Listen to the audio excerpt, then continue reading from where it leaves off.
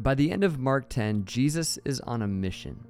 For the first few years of ministry, it kind of felt like they were wandering around Galilee. Well, not anymore. Each destination is on purpose to get them closer to Jerusalem. More than that, each word feels more calculated, and each story about healing feels very, very intentional. Today's story is a perfect example. While they are on the road to Jerusalem, he tells them for a third time, "We are going to Jerusalem, and the Son of Man will be delivered over to the chief priests and the teachers of the law. They will condemn him to death and will hand him over to the Gentiles, who will mock him and spit on him, flog him, and kill him. 3 days later, he will rise." You'd think that would be enough to get his message across, but as you are about to see in today's story, it's not. Almost as if the disciples are blind to the truth that is right in front of their eyes.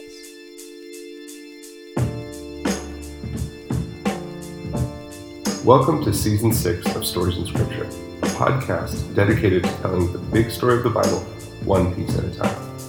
In this season, we are walking through Mark's Gospel. Our hope is that these short episodes would lead you into more, into a time of reading, reflection, prayer, whatever it is for you. The goal is that you let the amazing story about the Savior of the world transform the way you live out your life today.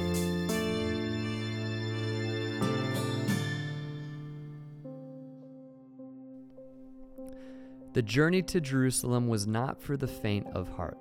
Travel days meant early mornings, getting going before the heat of the day, and often not stopping until late in the afternoon or whenever they could find a safe place to lodge. Even when that meant setting up camp, it also meant lots of opportunities to talk. James had been looking, hoping, and praying for an open window to talk to his rabbi about something really important. Something that had been on his heart for a long time, something his mom had even pushed him to talk to Jesus about. James realized that window was now. The team had stopped for a quick rest, and Jesus had sent the rest of the team into the village to find some food and water. James, John, and Jesus remained. As if Jesus knew there was a conversation they wanted to have. James's heart began to race, but he let it send him into a state of focus. "Teacher," James said to Jesus, signaling over to his brother John to join them, "we want you to do for us whatever we ask."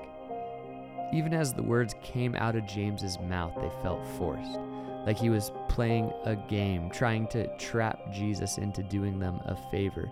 He didn't mean for it to come out that way, but one look at Jesus reminded him that the rabbi didn't care, that this was a safe space. "Let one of us sit at your right and the other at your left in your glory," James said, responding with the words he had rehearsed over and over again and saying them exactly as his mom had taught him. He glanced over at his brother and smiled, expecting to hear a favorable answer. "You don't know what you are asking," Jesus said. "Can you drink the cup I drink or be baptized with the baptism I am baptized with?" "We can," they both answered in unison. Jesus said to them, "You will drink the cup I drink and be baptized with the baptism I am baptized with, but to sit at my right or left is not for me to grant. These places belong to those for whom they have been prepared." James's heart sank. "Wait, Jesus, what do you mean we'll drink the..." But James stopped suddenly when he realized the others were returning. Knowing they certainly wouldn't be too happy about James and John shooting their shot, vying for first and second place with the rabbi. James bit his lip as the whole atmosphere became incredibly awkward. The tension was palpable. They began walking again, hoping it would massage out the tension, but it was no use. It didn't take long for the team to get answers out of James and John, figuring out what they had been talking about. In all their years out on the water, James had never seen Peter this angry, this territorial. He was making a beeline for them when Jesus' voice intervened. You know that those who are regarded as rulers of the Gentiles lord it over them, and their high officials exercise authority over them, Jesus said. James knew a lecture was coming, and he knew it was his fault. But a lecture from Jesus was better than a fight with Peter. Not so with you, Jesus continued. Instead, whoever wants to become great among you must be your servant, and whoever wants to be first must be slave of all. For even the Son of Man did not come to be served, but to serve, and to give his life as a ransom for many. Before the disciples had too much time to debrief those words or say anything else to the sons of Zebedee, they arrived in Jericho. James looked around the city, not as large as Jerusalem and yet vastly bigger than what they were used to up in Galilee. All the history of the city flooded through James's mind, shouting much louder than any of the shame he was feeling from the conversation earlier that day. He thought back to all the stories he grew up on about Jericho, about the 40 years of wandering that led the Israelites across the Jordan River, and then marching around this city for 7 days before the walls finally fell. This is where it all began all those years ago. As they walked through the city, a large but civil crowd gathered around them. James was used to that at this point. Just as it seemed they'd get through the entire city with no distractions, he heard a voice. Jesus, Son of David, have mercy on me. James's attention shot over to the source as he instinctively moved toward Jesus. He glanced over simply to note that Peter had done the same, taking his spot dutifully on the other side of Jesus, silently agreeing to work with James here, although his feelings were obviously still hurt from earlier. James spotted the man shouting. He was a blind man, sitting on the side of the road begging. The people around him were rebuking him, telling him to be quiet, assuring him Jesus had more important things to do. But the more they tried to quiet him, the louder he began to shout, Jesus, Son of David, have mercy on me. James watched his rabbi closely, trying to get a feel for how Jesus wanted to play this. In the last few weeks, Jesus had been way less patient, not stopping for everyone like he used to. His face was set toward Jerusalem, and he seemed determined to get there at all costs. And yet, in this moment, Jesus stopped. Call him over, was all he said. And so they did. The people around the blind man changed their tone from angry to hopeful. Cheer up, they told him. On your feet, he's calling you. James had never seen someone move so fast in his entire life. He threw his cloak aside, jumped to his feet, and began to speed walk toward Jesus.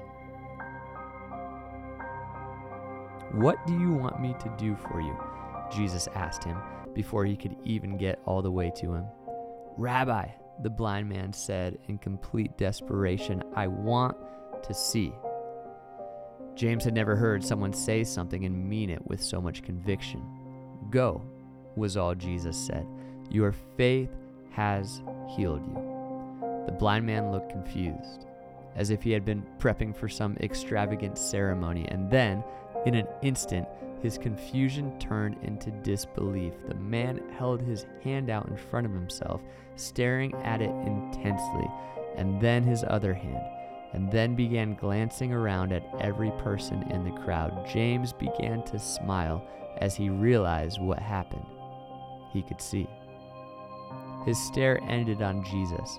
As it did, tears filled his eyes. Thank you, he began to say. But Jesus humbly nodded and kept walking, the man following close behind. Our story is starting to get very interesting. Jesus, for a third time, tells the disciples exactly what is going to happen in Jerusalem: betrayal, arrest, death, resurrection. But the disciples just don't really get it. And remember, this is in the middle of Jesus saying on repeat, ad nauseum, that the whole point of all this is not earthly power, it's humility. It's not to be great, it's to serve. But the disciples really don't get that. So much so that James and John lay all their cards down on the table, and they have a really embarrassing hand. What do the sons of Zebedee want? The first and the second chair, to the right and left of Jesus. It's a ridiculous story. Like they finally settled who was the greatest, and then they just immediately switched their focus to wanting to secure second and third place, just entirely missing the point Jesus is trying to communicate. Almost as if they are blind, as if they can't see what is right in front of them. And so it's no wonder that right after that moment takes place, Jesus stops and heals a blind man. Remember, he's on a mission to get to Jerusalem. He knows he needs to get there, so he can't stop and heal every person in every town along the way. However, he does stop and heal this guy. Why? Well, I wonder if one of the reasons was to wink at James and John, and all of us, as if Jesus is saying, open your eyes. You still don't see it. You're still playing the wrong game, still fighting the wrong fight, still vying for prestige and power when all the life is found in serving, in healing, in laying down your life for others. As if to say, let's go, there's so much more to life, more freedom to experience, more kingdom work to get done. You just have to learn how to see, how to really see. Now, one last thought. The blind man in this story is a great example of what it looks like to follow Jesus well. First, he calls Jesus the Son of David, which was a way of calling him the Messiah. In 2 Samuel, God makes a covenant with David that the Messiah would come from his lineage, that he would be David's great, etc. grandson. And that's exactly what happened. And Bartimaeus, the man begging on the street corner, knows this and calls it out. And I also love how it says he just left his cloak and ran to Jesus. His cloak was likely the only possession that man had, but he just left it at the opportunity to be with Jesus. Compare that to the rich young ruler from a few episodes ago who had so many possessions that he couldn't bring himself to follow Jesus. Instead, he went away sad. I think Mark is giving us a hint at one of the keys to following Jesus well and truly experiencing healing. You have to stop holding on so tight to all the earthly stuff and instead live a surrendered life. It's not easy, but that's where all the real abundant life is found. Thank you for listening to this episode of Stories in Scripture. We hope Season 6 is bringing Mark's Gospel to life for you, and that this episode helped you see the bigger picture Mark is painting for us. If you are enjoying this podcast, we'd love for you to share it with your friends, and rating and review it goes a long way as well. We love getting to tell these stories and appreciate you coming along for the ride. So we'll see you next time for our next story.